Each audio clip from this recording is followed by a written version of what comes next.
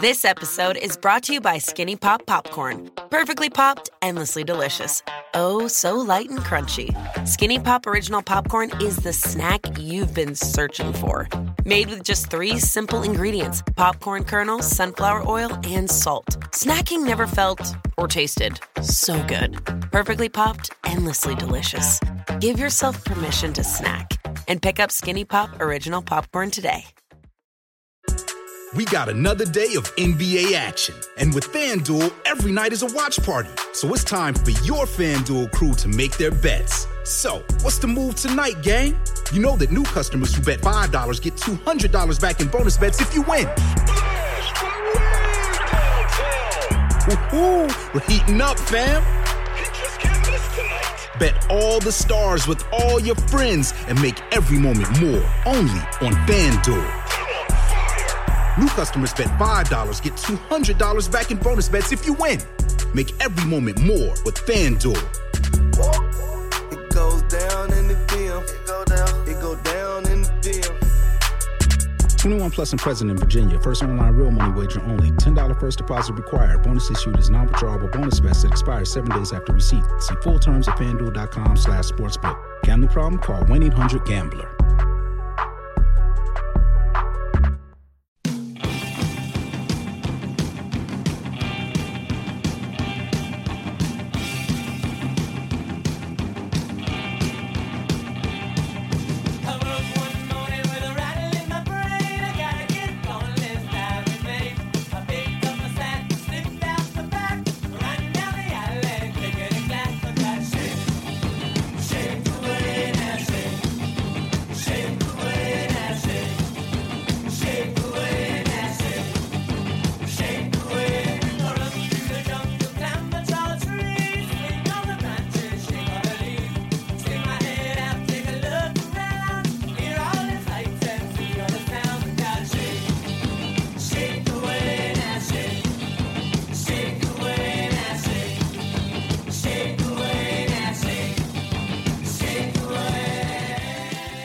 Listening to Rock and/or Roll, part of the Pantheon Network.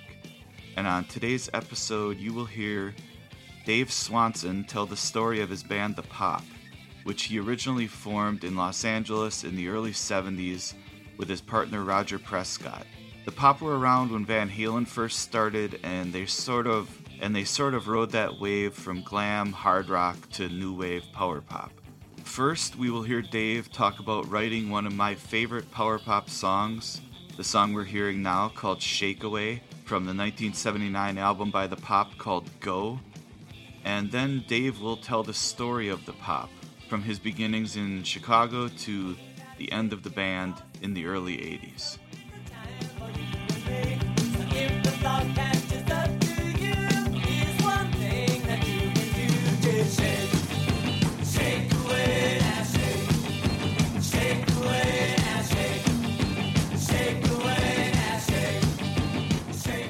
One of my favorites is Shake Away. Can you talk about putting that song together? I really love that song. Yeah, thank you. It was a very quick song. It was one of those things where I was sitting around. We had just gotten signed, I think, to Arista. It was right at the end of 78 into 79, probably right after the holidays. We were casting about for producers at that point, and I was spending a lot of time, of course, trying to write. In my mind, it had a kind of an apocalyptic meaning or a implication, if you will, of an end times, some sort of Freudian death consciousness or something, where it doesn't come across that way, but I was thinking you wake up with this kind of sense of excited, anxious foreboding about the greater condition of humanity. Woke up this morning with a rattle in my brain, got to get gone lest I remain. Just kind of filling up some space there. But you're trying to outrun that feeling and not remain in this foreboding thing, but having a conscious sense of imminent peril, if you will, or, devolution of the condition of the world, right? and if the thought catches up to you, and just trying to shake it off, basically, shake off that has become, I don't know, I think for many young people today, I mean, I'm talking, the people who are in their 20s, early 30s, 20s to 30. I think they're much more despondent than we were at that age back then. Mm-hmm. I think the world is a darker place for them. I think there's less hope for them now than there may have been for us. I'm not sure about that. It's all relative, I suppose. But as I look over the course of, my 7 decades now of my life, and a lot of it is just nostalgia, I suppose. But I do feel that the music was better when I was a kid, than it is now. And that's debatable, I know, but that things just in general were simpler, easier, more direct, more somehow integrated, and hence more supportive in some sort of cultural way. In that sense of cultural integration, I think we're much more isolated now and so forth. But even at that stage, when I signed to Arista, that 1978, 79 space there, I would have these senses of, impending doom or something, especially to smoking a lot of grass or something like that, to drinking too much and smoking dope. I mean, yeah, you get a little depressive, a little maudlin. So it was like that, and the whole idea was just to shake it off, get up, get into gear, run around, have some fun, stick my head out, take a look around, hear all the sights and see all the sounds, let's shake away, that kind of thing. So that's what it meant to me, and it just came out very quickly.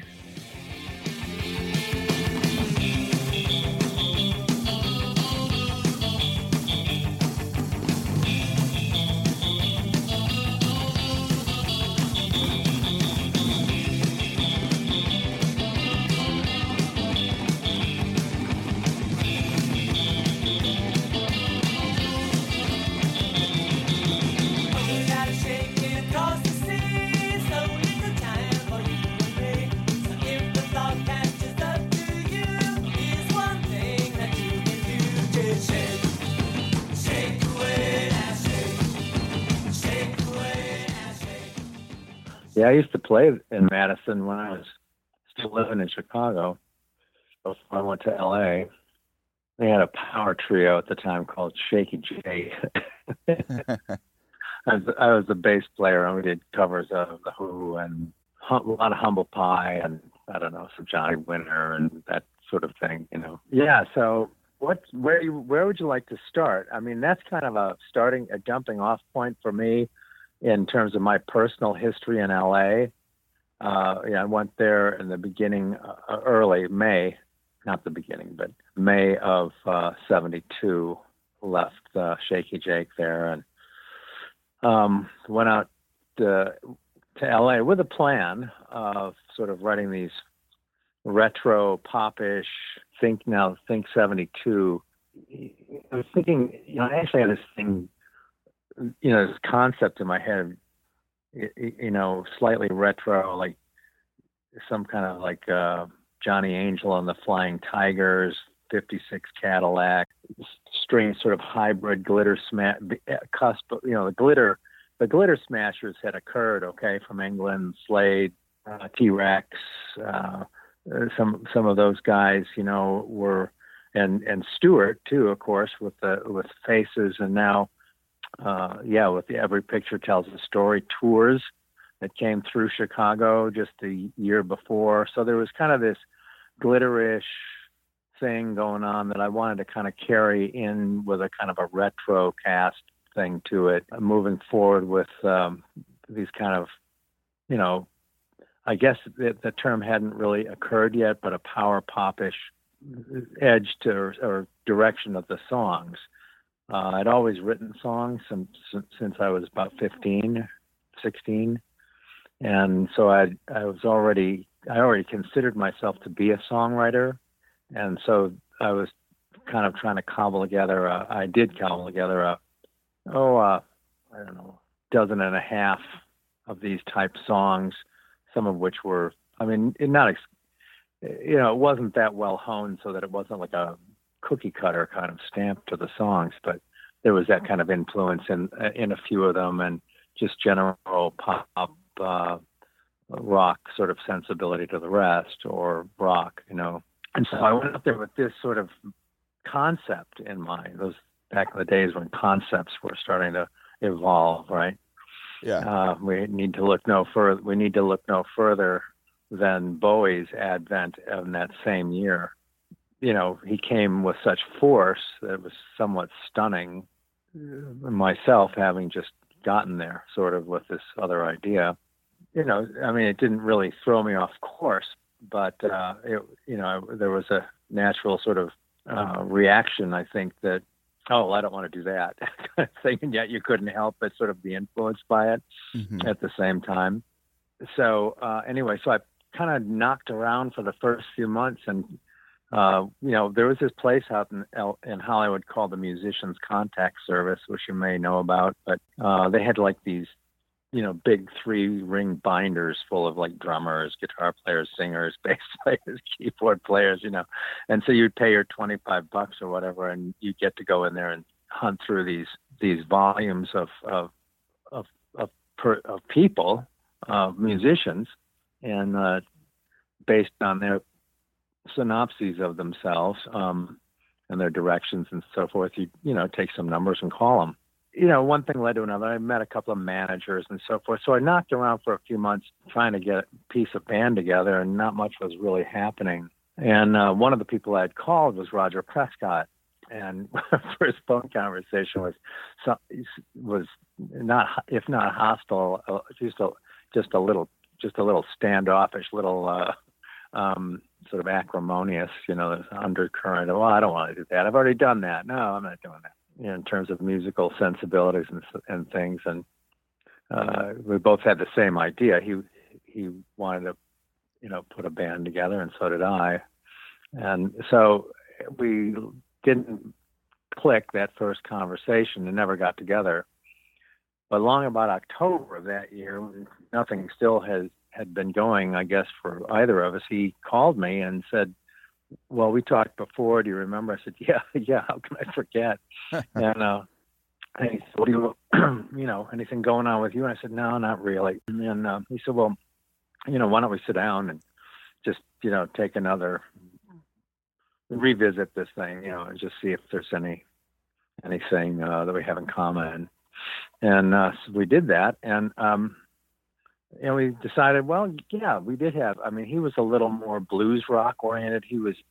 He'd come from originally from Virginia and up via Boston, where he had met some people. He actually auditioned, I think, for Aerosmith at one point, or yeah, I think he did. And he knew those guys in their formative stage, or their embryonic stage anyway. And he also met David Robinson, and the Modern Lovers up in Boston, Jonathan Richman, Mm-hmm. So Roger and I started to get together in earnest that fall of '72, and worked, and then pretty much worked around '73. We played a couple of acoustic sort of, showcase type things. we were actually calling ourselves Noggin and Twin. For a brief moment, and we did these sort of really weird sort of, I don't know, kind of glitter smasher-ish pop acoustic things, with strange songs, melodic things, and we would sing in harmony some of the time, and I would sing the rest of the time, and it was kind of interesting and fun, and the days of platform shoes and strange attire of some form or other. Some of it, a lot of mine was kind of homemade. I had a girlfriend who was sewing stuff for me, and she was actually from the Art Institute in Chicago too, and she had come out to join me in the beginning of '73, and was, she was helpful in that regard of wardrobe. She was very into fashion. She had been a silkscreen artist at the Art Institute in Chicago. That's what she'd been studying. So there was some silk screeny stuff, and it's just in terms of fabrics and clothing and stuff. So it was a lot about the look and the kind of trying to consolidate a kind of an imagey thing that there was kind of this airy-fairy-ness about the whole thing, especially with the influence of Bowie and the spiders from Mars. So it was kind of a mixture. And then eventually we decided, no, we really want to get and we knew this. We wanted to get a drummer and be a rock band. We didn't want to play acoustic guitars, but we were just doing that temporarily to kind of, they will, get used to each other's playing and kind of homing in on what it was we wanted to do. So we had tried a couple of different drummers. That wasn't working. And finally, I think at the end of 73, the Modern Lovers had come to L.A. to finish their album, which they began with John Cale in the East, but then he flamed out, and Warner Brothers had put them together with Kim Fowley to finish their record. So they were in L.A. and on the verge of not only finishing the record, but I guess they finished the record with Kim Fowley, delivered it to Warner Brothers, and then promptly broke up. But we had seen them at the Whiskey or someplace, and I'd met Robinson, and then we talked and said, "What are you going to do now?" And I said, "We really need a drummer. Why don't you come back?" And because he was going to go back for the holidays, and then he didn't know what he was going to do to Boston, and he said, "Yeah, okay, I'll come back." So after the holidays, he did come back, and that's when we, in the spring of '74, then came up with the name Pop. It was just Pop in the beginning, and we did a logo, and Susie, the silkscreen girlfriend, did T-shirts we did a bunch of T-shirts and stuff. We had a kind of this spiraling, circus type lettering that said Pop with an exclamation point, and that was our thing, right? We made signage and so forth that went along with that, and so it was kind of this power pop stuff, the term for which had not been coined yet, going into 74, and we eventually found the fellow by the name of Steve Tetch, actually, not Stephen Tetch, the jazz guy, fusion-y guy, but Steve Tetch, Tetsch. I think it might have been the same spelling, I'm not sure, but he just went by Steve T. And he was a second guitar player. I was playing bass, and Roger and I were writing all these songs, and we were going for a vocal sound as much as an instrumental sound. So we did have 3-part harmony, and it was, but it was, it was rock, and it was like sort of we were pushing into that mold of the reason for the name Pop was we were alluding to the pop art movement that, from the mid to late 60s that had just preceded us in the art world, but alluding to the pop artness of the Who, the Kinks, and now the Sweet, just a general pop artness of the culture, of the rock and roll culture, right? Mm-hmm. So, but it was a hard sell because people thought, well, pop, are you talking about the Carpenters or like David Cassidy? Who the hell are you talking about? What are you talking about? What does this mean? What does this name mean? So, where are you guys in this thing? And so we always had to it was an uphill battle sort of to get people to understand where we were coming from. When they saw the band, it was different. They could see it, but before that, a song is worth 1,000 words, right?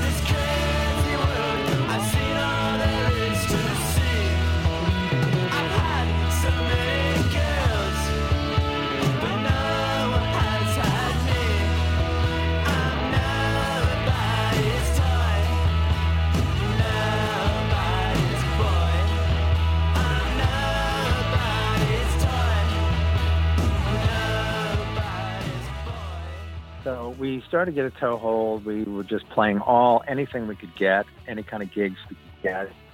We had an agent at the time. We were looking for management, and David Robinson knew a bunch of people because he knew people from Warner's, and they knew some managers, and so we were talking to different people and different producers, doing some demos here and there, playing any gigs we could get. And Roger found this agent, Mick Gamble, appropriate agent name, right? Yeah. And he booked, of all things, fraternity parties at USC and UCLA, among other, high school sock hops and other weird things, all of which we played. And so seasonally, like in the spring and in the winter, we'd have this barrage of these fraternity sorority gigs at these universities. And, they were like 4-hour, drink-a-thons, beer-a-thons. But they had this wonderful, at SC, they had this wonderful mixture. It was called the Green Death. And they would mix it in a plastic garbage can, probably new. They never seemed to have much shortage of money in those places. But so they would pour in ginger ale, cheap champagne, and vodka, and dry ice, and lime sherbet to make it green, right? So it was like this deadly concoction that, you drink by the tumbler full throughout the course of the evening. So there was a lot of drinking that went on in those days. Yeah. But, we played these gigs, and sure enough, you get better, and people start to recognize the name. Then eventually, while David Robinson was still with us, through somebody's recommendation, he had reached out to a fellow by the name of Alan Rindy. And I think it was David who kind of made that connection. I'm not sure. He was living in West Hollywood at the time in an apartment, and he became our manager / actually at the time, well, he did become our manager, but at the time he was in partnership as a production company with a fellow by the name of George Tobin. George Tobin had a recording studio on Ventura Boulevard in Studio City called Studio Sound Recorders, I believe. And it was a bona fide studio. He had, right out in the main drag there, little east of Laurel Canyon on Ventura Boulevard. By that time, where were we? We had been back and forth. We started out living, Roger and I, up on Mulholland Drive, just at the very east end of it. That didn't last because the house was for sale. We had to move. Then David Robinson joined us. We moved into a place on Sunshine Terrace. Actually, he moved back while we were still on Mulholland, but we had to leave there quickly and found a house on Sunshine Terrace in Studio City that we all lived in for a while, and we recorded there, and that's where a lot of this activity emanated from, the Sunshine Terrace place. But eventually we ended up in what we call the Pop Mansion at Riverton and Ventura Boulevard. Several apartments. By this time, Steve T had one of them, Roger had one of them, and Susan and I had one of them. And we stayed there for quite a while. So that was sort of, Studio City was sort of our central area there for several years. And at the time that we met Alan and then George, Robinson was still with the band, and we started recording with them. Stephen T was in the band too. We started recording there, and but far into that, Berserk Records approached Robinson, and we've sub-licensed the Modern Lovers record from Warner's, and we want to put it out. We want to get the band back together, and so they persuaded him to do that. They came and he liked the limousine. They came and picked him up in the discussions, I guess. But anyway, so he went off and did that, and now we're without a drummer. And just before that, I think we were playing some kind of big, high school dance or something, and Steve T and Roger had gotten into a fight. Steve T was he was really a child of privilege. You know, he was an only child, lived in Pacific Palisades. You know, was just, you know, had zero sense of responsibility to much of anyone or anything. Although he did like the band, and so he, you know, mostly showed up. I sometimes took some cajoling and wheedling on our part, but so Roger and he had gotten in an argument on stage about something, and Roger slapped him in the face and bloodied his nose. So he had quit just shortly before Robinson was swept away by the black limousines of Berserkly Records. But now it's just me and Roger again, and Alan and George. Well, the George business wasn't going very well. He had, you know, very commercial sensibilities and was only used to working with single singers, solo artist singers. And he'd worked, I don't know, I can't even remember now. I think he had something to do with Gene Pitney at one point, years before. Had a couple of hits, a song called Cinnamon, Let Me In. I mean, that kind of stuff, bubblegumish. And so that wasn't going well, especially in Roger's opinion. You know, I was perhaps more flexible on that, but Roger didn't get along with George at all. So eventually, Alan bought us out from George and took us over, even though they were still in association in the studio, as his sort of sole project. And we had a production deal with them. So he bought that out, and he became the curator of that, or the overseer of that deal. At that point, we just were working with him. So we continued recording. We got involved with a couple of different musicians at the time. A fellow I'd played with years before in Chicago, actually, when I was in college. Lee Rybacek, who had moved to L.A., actually became known as Lee Kicks. A good drummer, very good drummer. But, you know, not really pop material in terms of member stuff for some reason. I can't remember why. I think he just really wanted to make a living as a studio player, basically, or get with somebody who actually had a deal. Mm-hmm. But he helped us out for several tracks.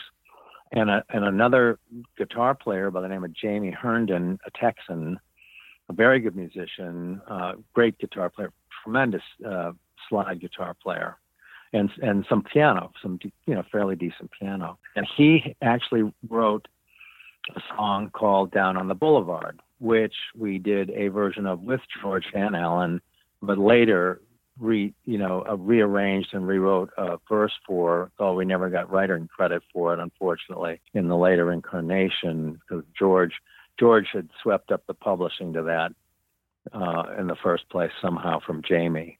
And so we couldn't, and it never worked out that he would honorably say, "Oh, this is a different song." You got, by title, he just retained the title, and that we never got writing credit for what became the so-called, sort of legacy hit of the pop, which was Down on the Boulevard. I was walking around with my head so spaced, I couldn't work it out until I heard you say, hey,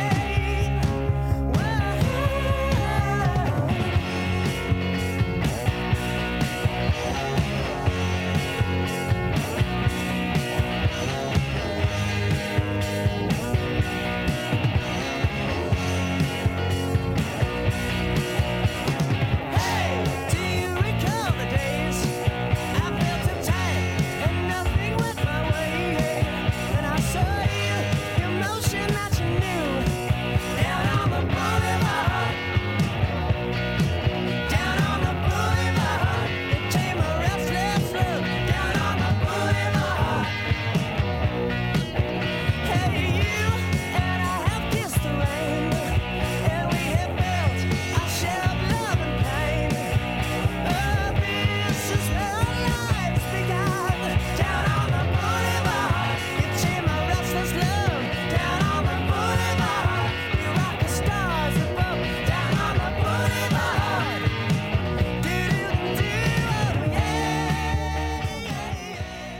along about this time, I brought from Chicago, I invited out from Chicago the guitar player from Shaky Jake, Rick Bittner. And he became our second guitar player. We found a drummer, a fellow by the name of Joel Martinez. Joel, not Joel, but Joel Martinez, a blonde-haired Mexican from Mexico City. His mother had been was German, and his father was Mexican, and we called him. He sat really low, and sort of like a low rider drummer. So that was kind of how we, marketed him or advertised him. That was his sort of claim to fame. And Rick liked to refer to him as, I like Joel. When we were auditioning drummers, I like Joel. He's a slasher. So we ended up going with him. And unfortunately, Joel had a serious drug problem later on, and et cetera. I'll get into that. But meanwhile, our music is evolving a little bit, right? I mean, we're pretty hard rock stuff. Roger started to be influenced slightly, somewhat unduly, I thought, in my estimation, by the then burgeoning Aerosmith. And I was staying kind of more the Byrds-ish, Who-ish side of things. My ideal for sound, and to this day, and some of the late demos that I did independently of pop late in my career, were exactly what I envisioned, which was sort of if there were an offspring, if the early Byrds and the early Who had mated and had some sort of hybrid offspring, that's kind of what I wanted and went for in my music. Ultimately, the ultimate rock sound was in my brain as that, and so it always had been. That was always kind of where I wanted. I was pulling it that way. Roger was pulling a little more to the harder rock stuff, and so it was a good blend. I mean, we were somewhat foils for each other in that, and came up with stuff that was somewhere in the middle, I suppose. Though leaning this way or that way, depending on who wrote the song. Initially, we had done a fair amount of co-writing, but that diminished over time. Although being in direct association in a band, there's always that arrangemental influence of each other, and which is pretty tantamount to co-writing, if not exactly such. Yeah. So that's the way that was playing out, but not yet. We were still sort of co-writing and certainly co-involved in driving the band forward. So we had Rick Bittner from Shaky Jake and Joel Martinez on drums, and Alan was a producer / manager at that point. He was really in our corner. He was terrific. I mean, really, I can say nothing. I mean, okay, he had corny ideas, and you had to take them with a grain of salt, but he always had ideas, and he was always there to back us up and help us out when if a guitar got stolen or an amp blew up or something like that. He was there. He got us into some meaningful situations later. The primary one, the pivotal one being now, was an event that let me back up just a hair here. And this was the summer of the early spring of '76 by this time.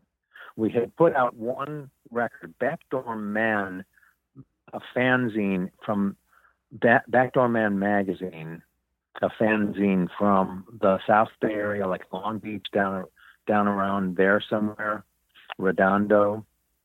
A group of people had gotten behind us and were in our corner, and they would write these articles about us in their fanzine. They'd come to our shows, and ultimately there was Don Waller, Greg Turner, Dee Dee Fay, Tom Gardner. I don't know if I got them all, but they were the four main ones of the group, and these they were just fans. They were wild. Like they were rock and roll. They loved, and a band called The Dogs, who had come out from Detroit. Lauren Molinaire, Mary, and Ron Wood was actually his name. Mary, I can't remember her last name now, damn it. But Lauren was the leader of the band. They were a power trio out of Detroit.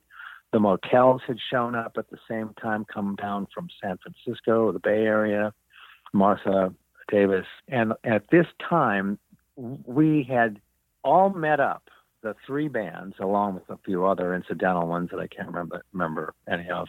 There was a call put out in the LA Times by the Park Service, by the Municipal Park Service guy, director, to have concerts in the parks around Los Angeles, a few places.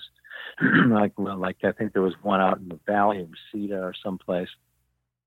Not Deep Valley, but along West Ventura Boulevard, out that direction, Van Nuys. Griffith Park, of course, was a big place.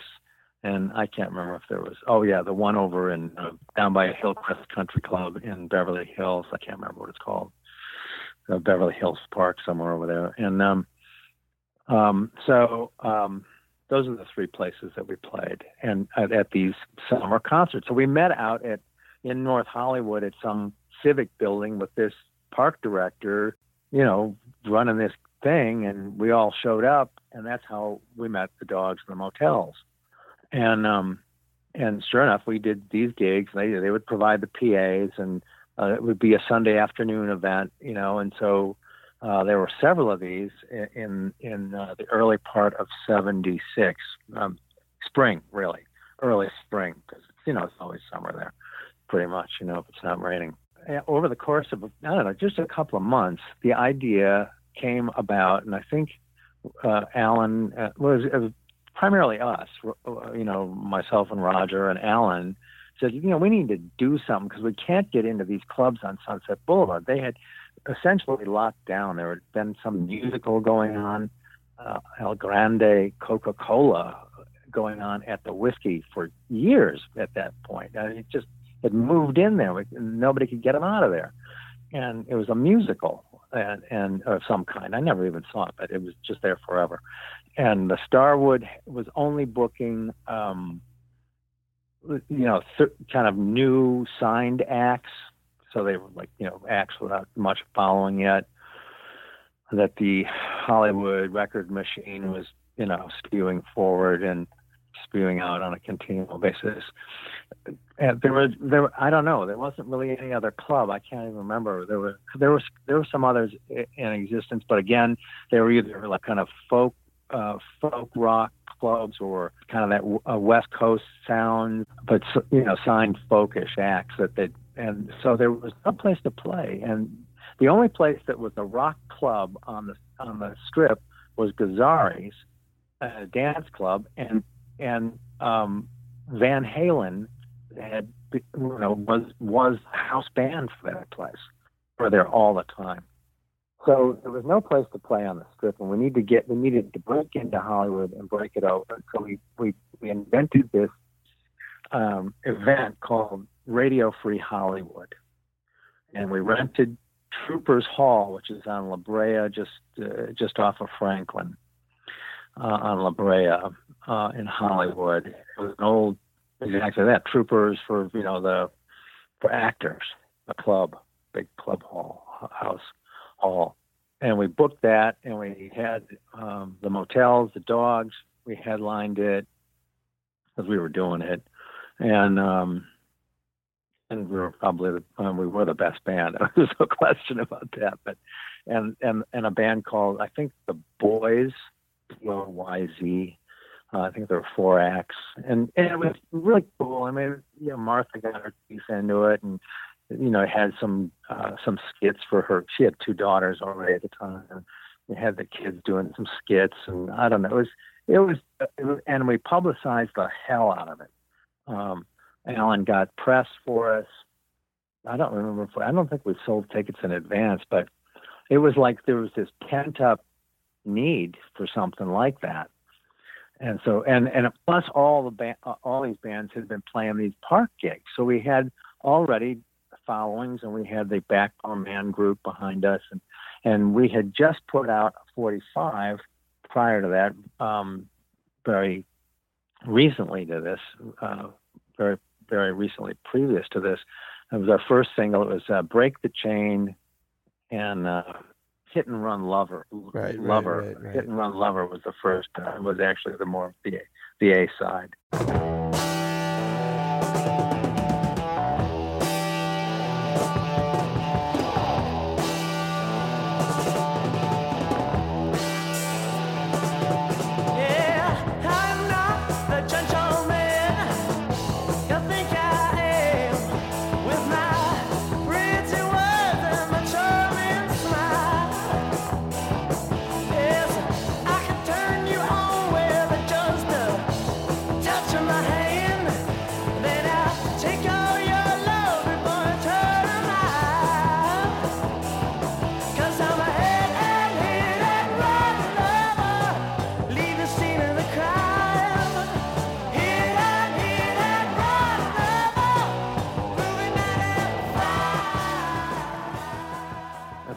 Did this gig, and it was tremendously well received. It was packed. Really, I mean, there must have been 400 people in this hall of it's just like a multi-purpose room sort of size hall, so jam-packed with people. They loved it. It was great fun. There were some writers there, a fellow by the name of Greg Shaw. He also had a fanzine called Bop. Yep.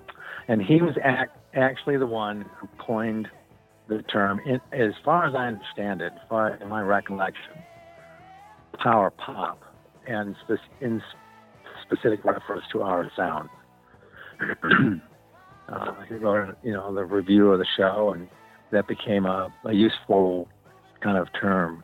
And of course, the rest is history in that regard, because it's broadly used now.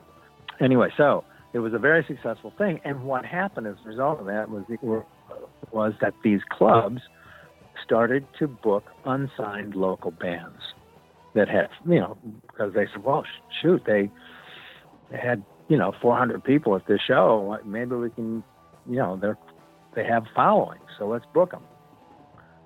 So Starwood opened up. Eventually the Rainbow opened up to us, but that was a little later. The Whiskey, and we played a number of shows there. Stuff started opening up all over the place. Clubs, all stripes, and that spread out from there. I mean, we had played a lot of beer bars over the years as a pop with David Robinson and Steve T before any of those other later transformations occurred. But we'd been playing a lot for a long time, but this really was the meat of it now, because we could do our shows, do our original sets, and to a night, and feel like we were accomplishing something. Plus, we had a couple of singles out right on the heels of Radio Free Hollywood. We put out the Down on the Boulevard EP with Easy Action and I Need You by the Kinks. And at that point, that was also a Backdoor Man funded label thing. They invented the Backdoor Man record label for our records, and they did some other ones too. Eventually, one of those guys spun off from that group, had got some money, inherited some money or something, Greg Turner, and he and Alan then funded the completion of our first independent record on the Automatic record label, which we invented. Because nothing wasn't approved of by Roger and I. Didn't matter what it was. Mm-hmm. We had a grip on things, and which was part of the problem, I think. But nonetheless, that was the condition of our existential condition. And that album came out at the end, and that took a couple more years. The end of '77 or the beginning of '78, I can't remember, when we finally got that album packaged up and out. And along the way, then, over the course of the next year and a half, from Radio Free Hollywood to, and I don't really think it was that long before that record came out. I think it was the end of '77, so just slightly more than a year. Joel started to get into trouble. I mentioned he had a drug problem. He was a junkie. I don't know where he is now. I don't know if he's alive or dead. The latter, I imagine. But he would get arrested, and so we'd have to find a drummer because we had gigs, So one of the neighborhood drummers, or maybe Hollywood being the neighborhood, we learned of was Tim McGovern. And by this time also, we had discovered that, Rick Bittner had left the band, but we had discovered that our our roadie, Tim Henderson, was in fact quite an excellent bass player, because we were reduced temporarily to a trio then, again, Roger, myself, and Joel, and that great picture of us at the Whiskey in front of the slide screen of the image of Andy Warhol and some pop art stuff mixed in a collage, was with Joel, Roger, and myself. We were just a power trio for quite a while. Steve T was gone. Robinson had left, right? Rick had bailed. So we were back down to a power trio. But when Joel would get, and we're still doing, these seasonal fraternity party brawls. And we would occasionally need a drummer. So we'd call McGovern, and it was always great fun playing with him. He was a tremendous drummer. He played all the drums on the Go album, all the songs, drums, and all the tracks on the Go album, and it was just great fun to play with as a drummer. And we had discovered that Henderson was we had been up in San Francisco as the trio, and Henderson said, "Well, I play bass, and I know the song Hit and Run Lover. David, why don't you go out and be just a front man or something?" I don't know how the idea evolved, but anyway, he played bass on Hit and Run Lover, and I just did front man lead singer thing for a couple of songs at Mabuhay Gardens up in Frisco. I think it was the first time we did that.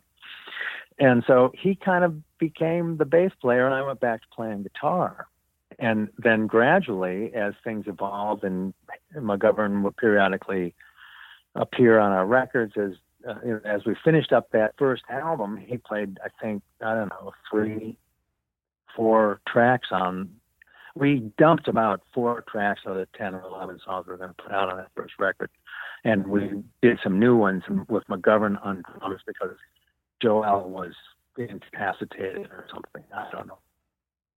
And McGovern was a better drummer. We said, "Look, we want you to do this." And so he also added guitars on it. And so he became a member of the band along with Henderson at the same time.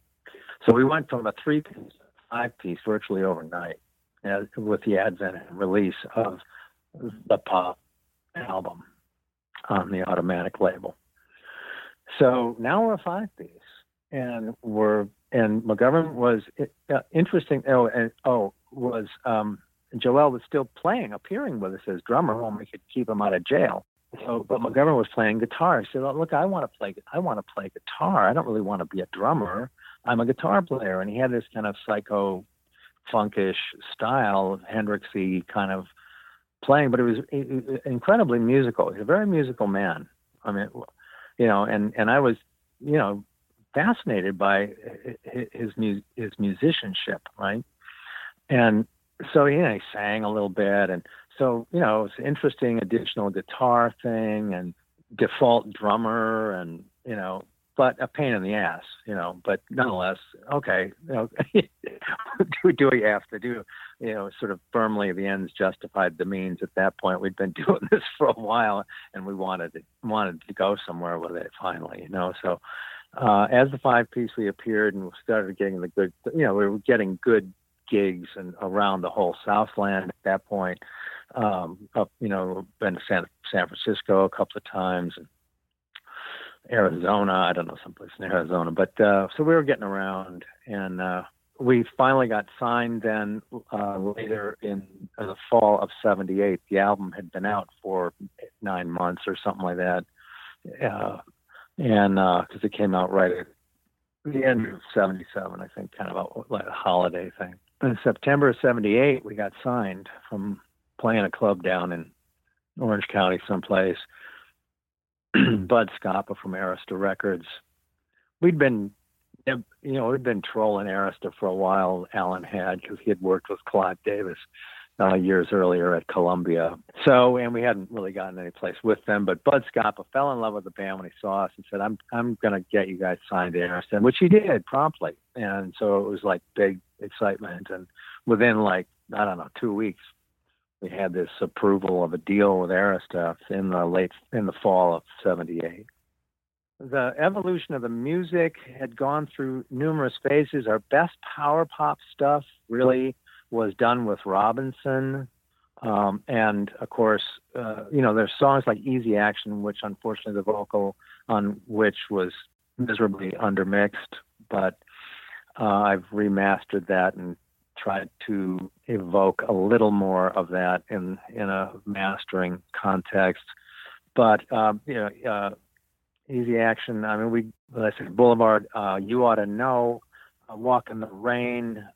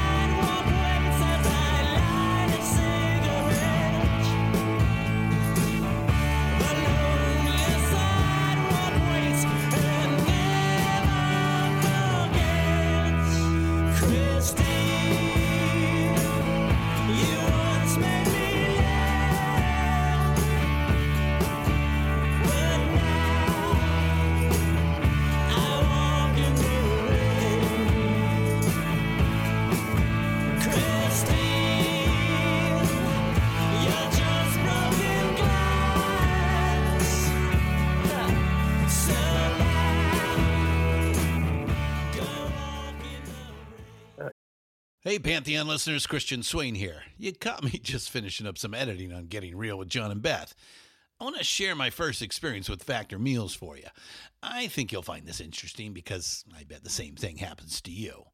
I had just received my first shipment from Factor Meals the other day, and I was excited to try one of the prepared restaurant quality meals for myself. Anyway, I was working away and noticed it was very late, and it was my night to make dinner. I jumped up and headed to the kitchen, went to grab the ingredients for the dish I was going to make, and realized I was missing a prime ingredient. Well, I could make a run to the store, or I could make one of my new Factor meals. Actually, the choice was easy. I grabbed a cavatappi, an Italian-style pork ragu with garlic broccoli, heated the oven per instructions, and minutes later was enjoying a very delicious, nutritious, and dietitian-approved meal. It really was everything Factor Meals said it would be. No prep, no mess meals. Factor Meals are 100% ready to heat and eat. Take it from me and head to factormeals.com/Pantheon50 and use the code Pantheon50 to get 50% off. That's factormeals.com/Pantheon50 and use the code Pantheon50 to get 50% off. Hey, Pantheon listeners, Christian Swain again with something every podcast listener and music junkie needs to hear.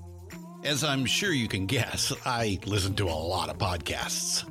I also listen to a lot of music, so having high-quality headphones and earbuds are absolutely critical to my day. Oh, and I have numerous pairs. In fact, I have a junk drawer of used devices that have bitten the dust, so I've tried them all. Recently, I was sent a pair of earbuds by Raycon, and the first thing I noticed was the cost. Looks like their products are about half the price of other premium brands. Okay, that's cool. And the reviews seem pretty stellar. Okay, checks that box. So I got my Raycon Everyday Earbuds. A nice packaging to open, and what I immediately noticed were the pack of ear tips for sizing. I'll tell you, I have small ear canals.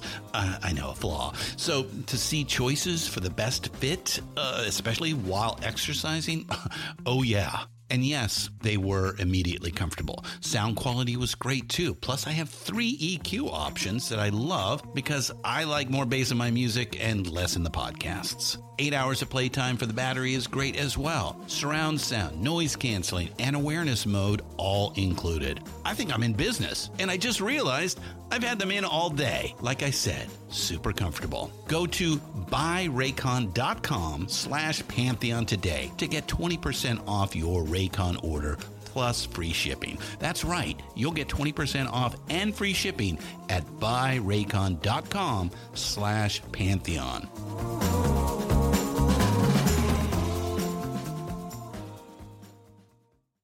You know, it was kind of the guy from the producer that did Boomtown Rats loved Leather and Lace. And we met with him as producer when we got signed with Arista. We were shopping producers. He just was dying to produce the band, but he wanted that kind of stuff, which was not exactly Roger's wheelhouse, but I liked it. I wrote it, you know, and thought it was, I really liked it. I thought it was a great track.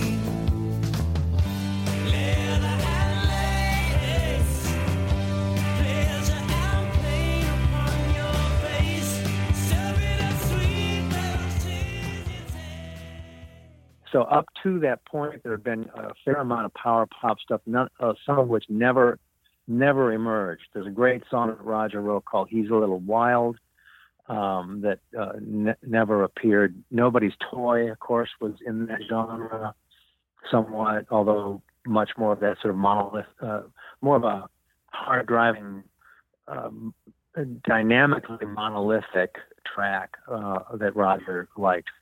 They were of an ilk. "Nobody's Toy" and "He's a Little Wild," which nobody had ever heard, which is a great track, what we did with Robinson in the early days of that production deal with George Tobin and Alan Rindy before Robinson left. So that was really the power popish stuff, you know, even Hit and Run Lover, you know, I think could fall into that category. But as we moved in then to the deal with Arista, which took a while to actually manifest, we didn't get started on that until the spring of '79. That's how long it took us to get them off their asses and for us to select a producer, because all the producers we were interested in had other projects that they had lined up before they could get to us. And in contradistinction to the Knack, who had that one great song and were knocking it down at the Troubadour. Oh, the Troubadour, that's another club that opened up because they were just doing, you know, country folk stuff, Dr. John, the Night Tripper. But they started doing rock stuff there, and the Knack really was knocking them down there at the Troubadour with that song, and they got signed to Capitol well after we were signed. Motels, well after we were signed. 2020, well after we were signed, but in that year, '79. By the time we got our shit together, these other bands were right there at our shoulders, you know, in terms of who was, you know, advancing the power pop cause in LA at that time. And the Knack did their record in, I don't know, a month or something like that. It was nuts. They just went there, just like the way the Beatles recorded their first record, right? Just in and out, get it out in a month, you know, kind of just very succinctly. We were, you know, caught up in the elaboration of our 3 guitars and we finally chose Earl Mankey, who Roger and I had been in association with or knew of since the Modern Lovers. In fact, I met David Robinson not at the Modern Lovers gig, but he had called us from the Whiskey at some point when Sparks were playing there, right after Modern Lovers finished their record before he went back to Boston, only to return after the holidays. That's when we met. Earl Mankey was in '73, and Roger and I had talked to him at the end of the year '73 or '74. He had just left Sparks, he had divorced. We stayed in touch with him, and we liked him. He was tremendously helpful and technically very, advisorly. He had lots of good ideas and technical stuff for our recordings, et cetera, et cetera. And because he was an engineer, he was also at the time had been working with the Beach Boys as an engineer. So we liked Earl, we knew his abilities, so we worked with him because he was available. Finally, we had to choose, and we thought, well, we have a dialogue. It's not going to be somebody coming in with an imprimatur to say this is where we're going to make your record. We have to, suck it up and go along with it. We thought there was more of a pure level thing there. So we went with Earl, but we were delayed in our elaboration with our 3 guitars and working things out at Earl's home studio before we went back into Sound City and to lay down the final tracks, blah, blah, blah.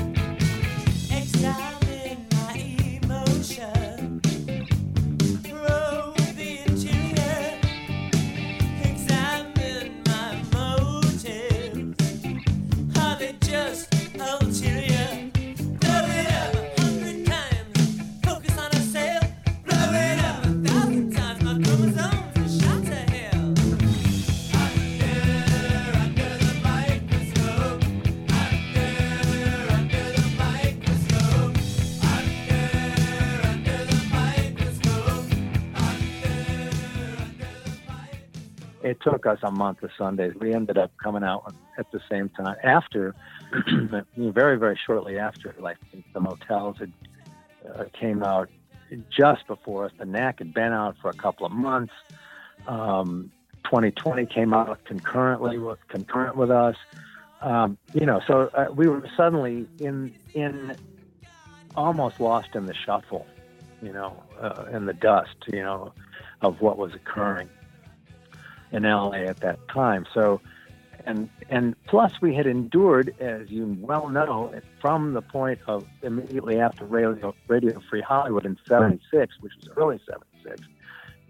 Shortly thereafter, within a couple of months or a month or so, came the advent of, guess who, the Sex Pistols, which sent everyone to their closets and their 4-tracks to slightly reinvent themselves in order to not be left in the dust from that catastrophe, catastrophic occurrence in the industry, really. I mean, the punk thing.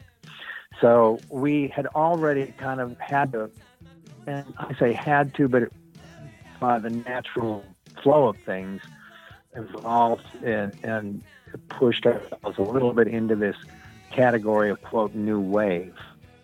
So the power pop thing, although there were still great power pop songs on the Go album, namely She Really Means That Much to Me, Even Waiting for the Night.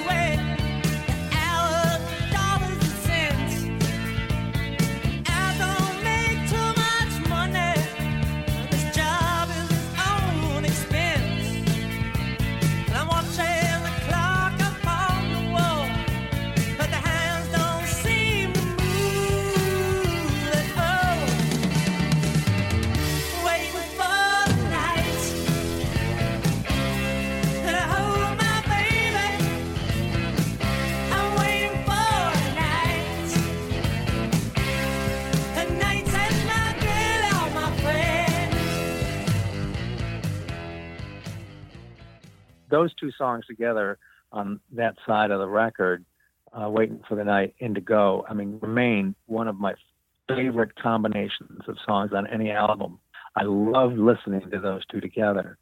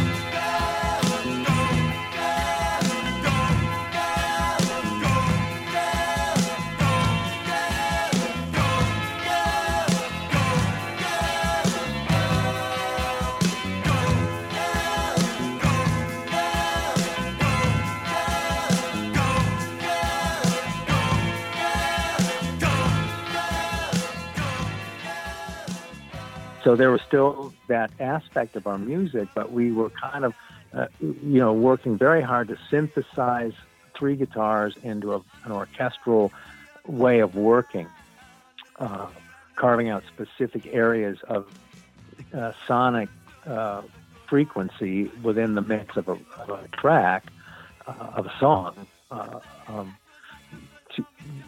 to gain clarity and meaning and interest of the three guitars working together. So it became a much more elaborate process and a very much slower process by virtue of working with a very meticulous person in Earl Mankey. I mean, he's a very, very meticulous guy. And there were good things and bad things, that went into that.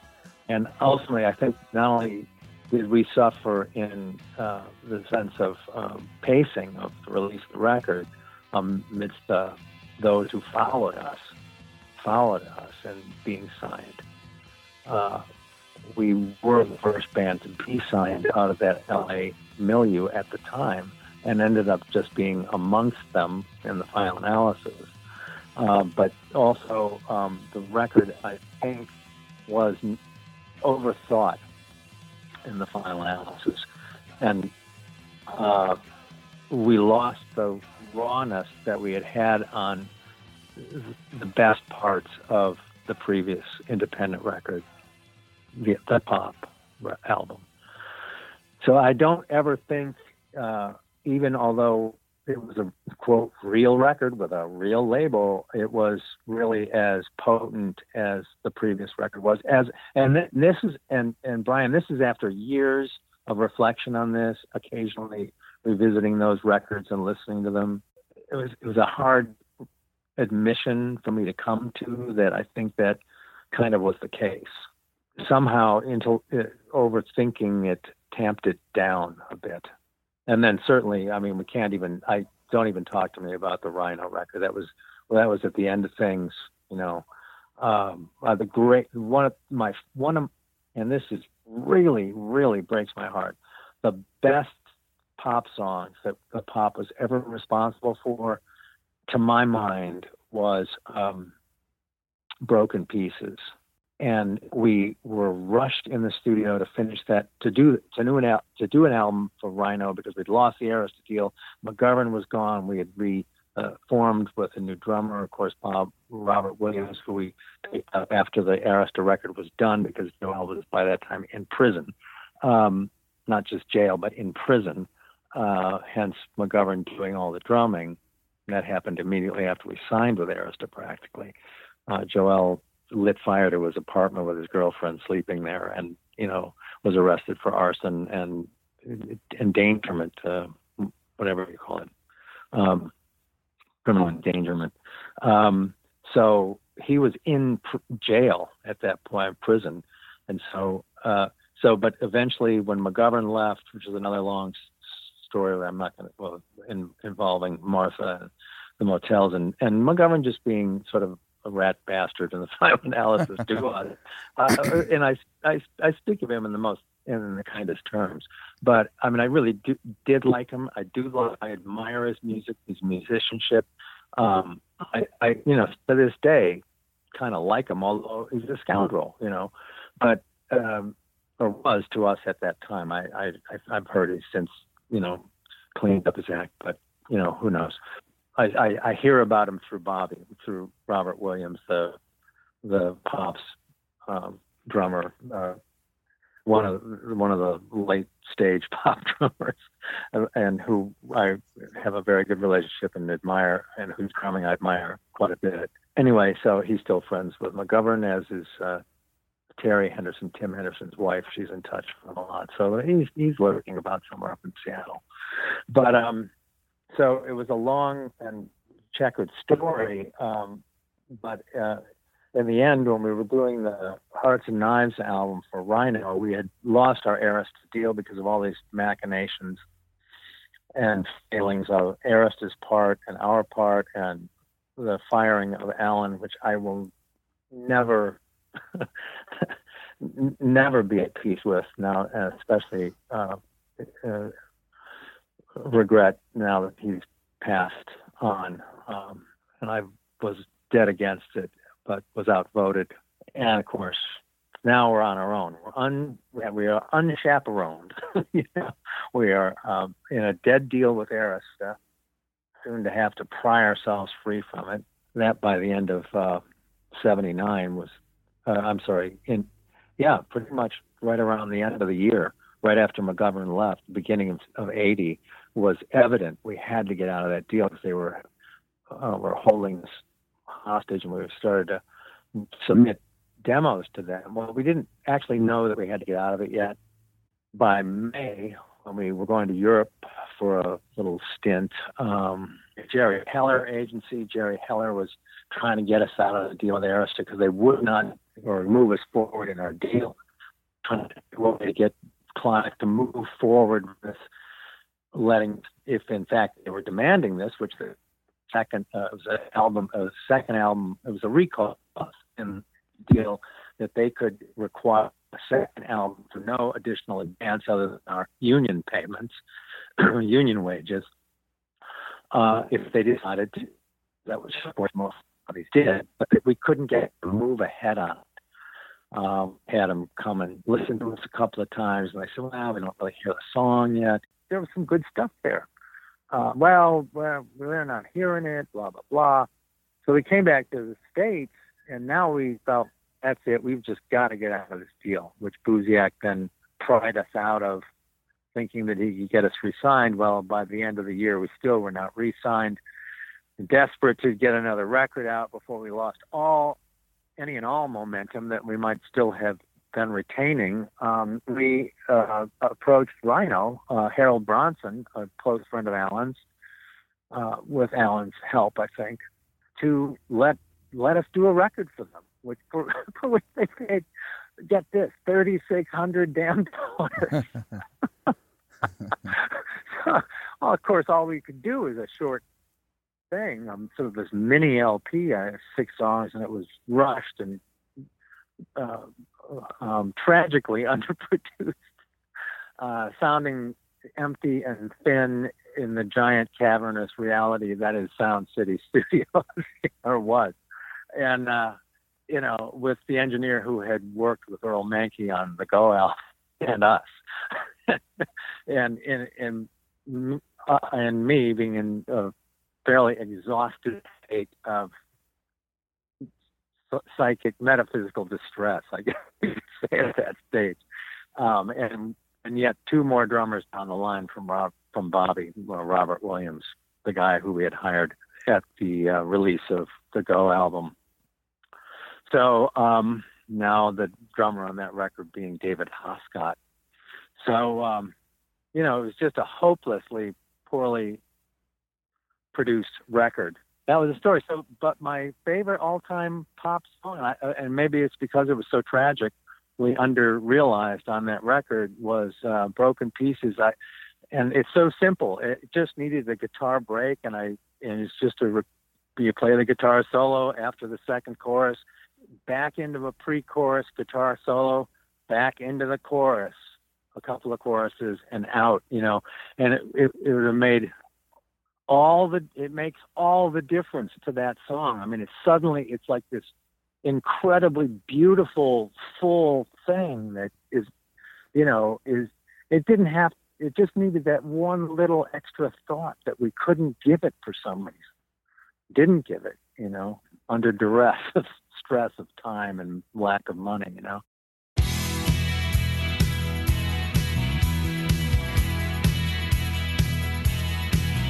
The light shows no sign of life,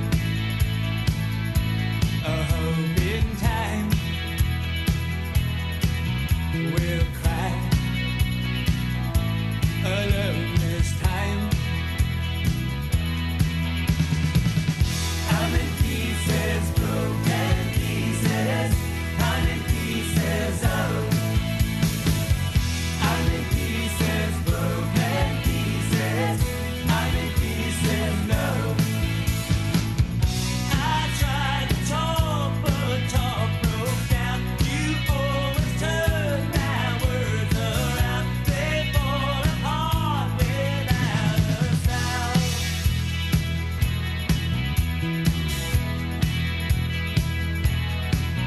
Your knife cuts me down to size. It's just not right. No way out, no place to hide. I'm in pieces, broken pieces. I'm in pieces, oh. I'm in pieces, broken pieces. I'm in pieces, no. Why can't we talk about it now? Before the words have all broken down, they fall apart without a sound. Without a sound. Oh yeah. Oh no.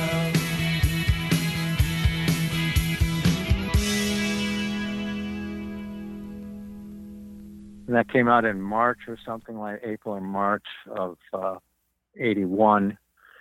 And by May or June, I had sort of, said, like, I got to leave. I can't do this anymore. So our last gig was July 4th, I think, 81, at a theater on Wilshire somewhere.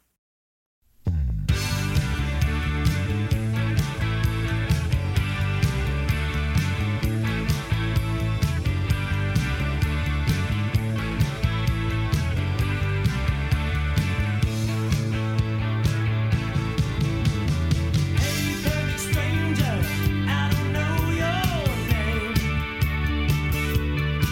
but I get the feeling it's only the moments of blame. When will those secrets be revealed? They say time will tell, but it's mine as well. So look at me now, look at me now. I am what I am, and it ain't no secret. It was a real, let me just say this about all this, that it was a real gift to have been a part of that, regardless of how the chips fell out, and what we didn't achieve, that we wanted to achieve, might have achieved, should have achieved, et cetera, et cetera. I mean, it was a gift to have been part of that and to have worked with some of the, knowing those people, those guys, and worked with a lot of them, Yeah. It was a great blessing in my life.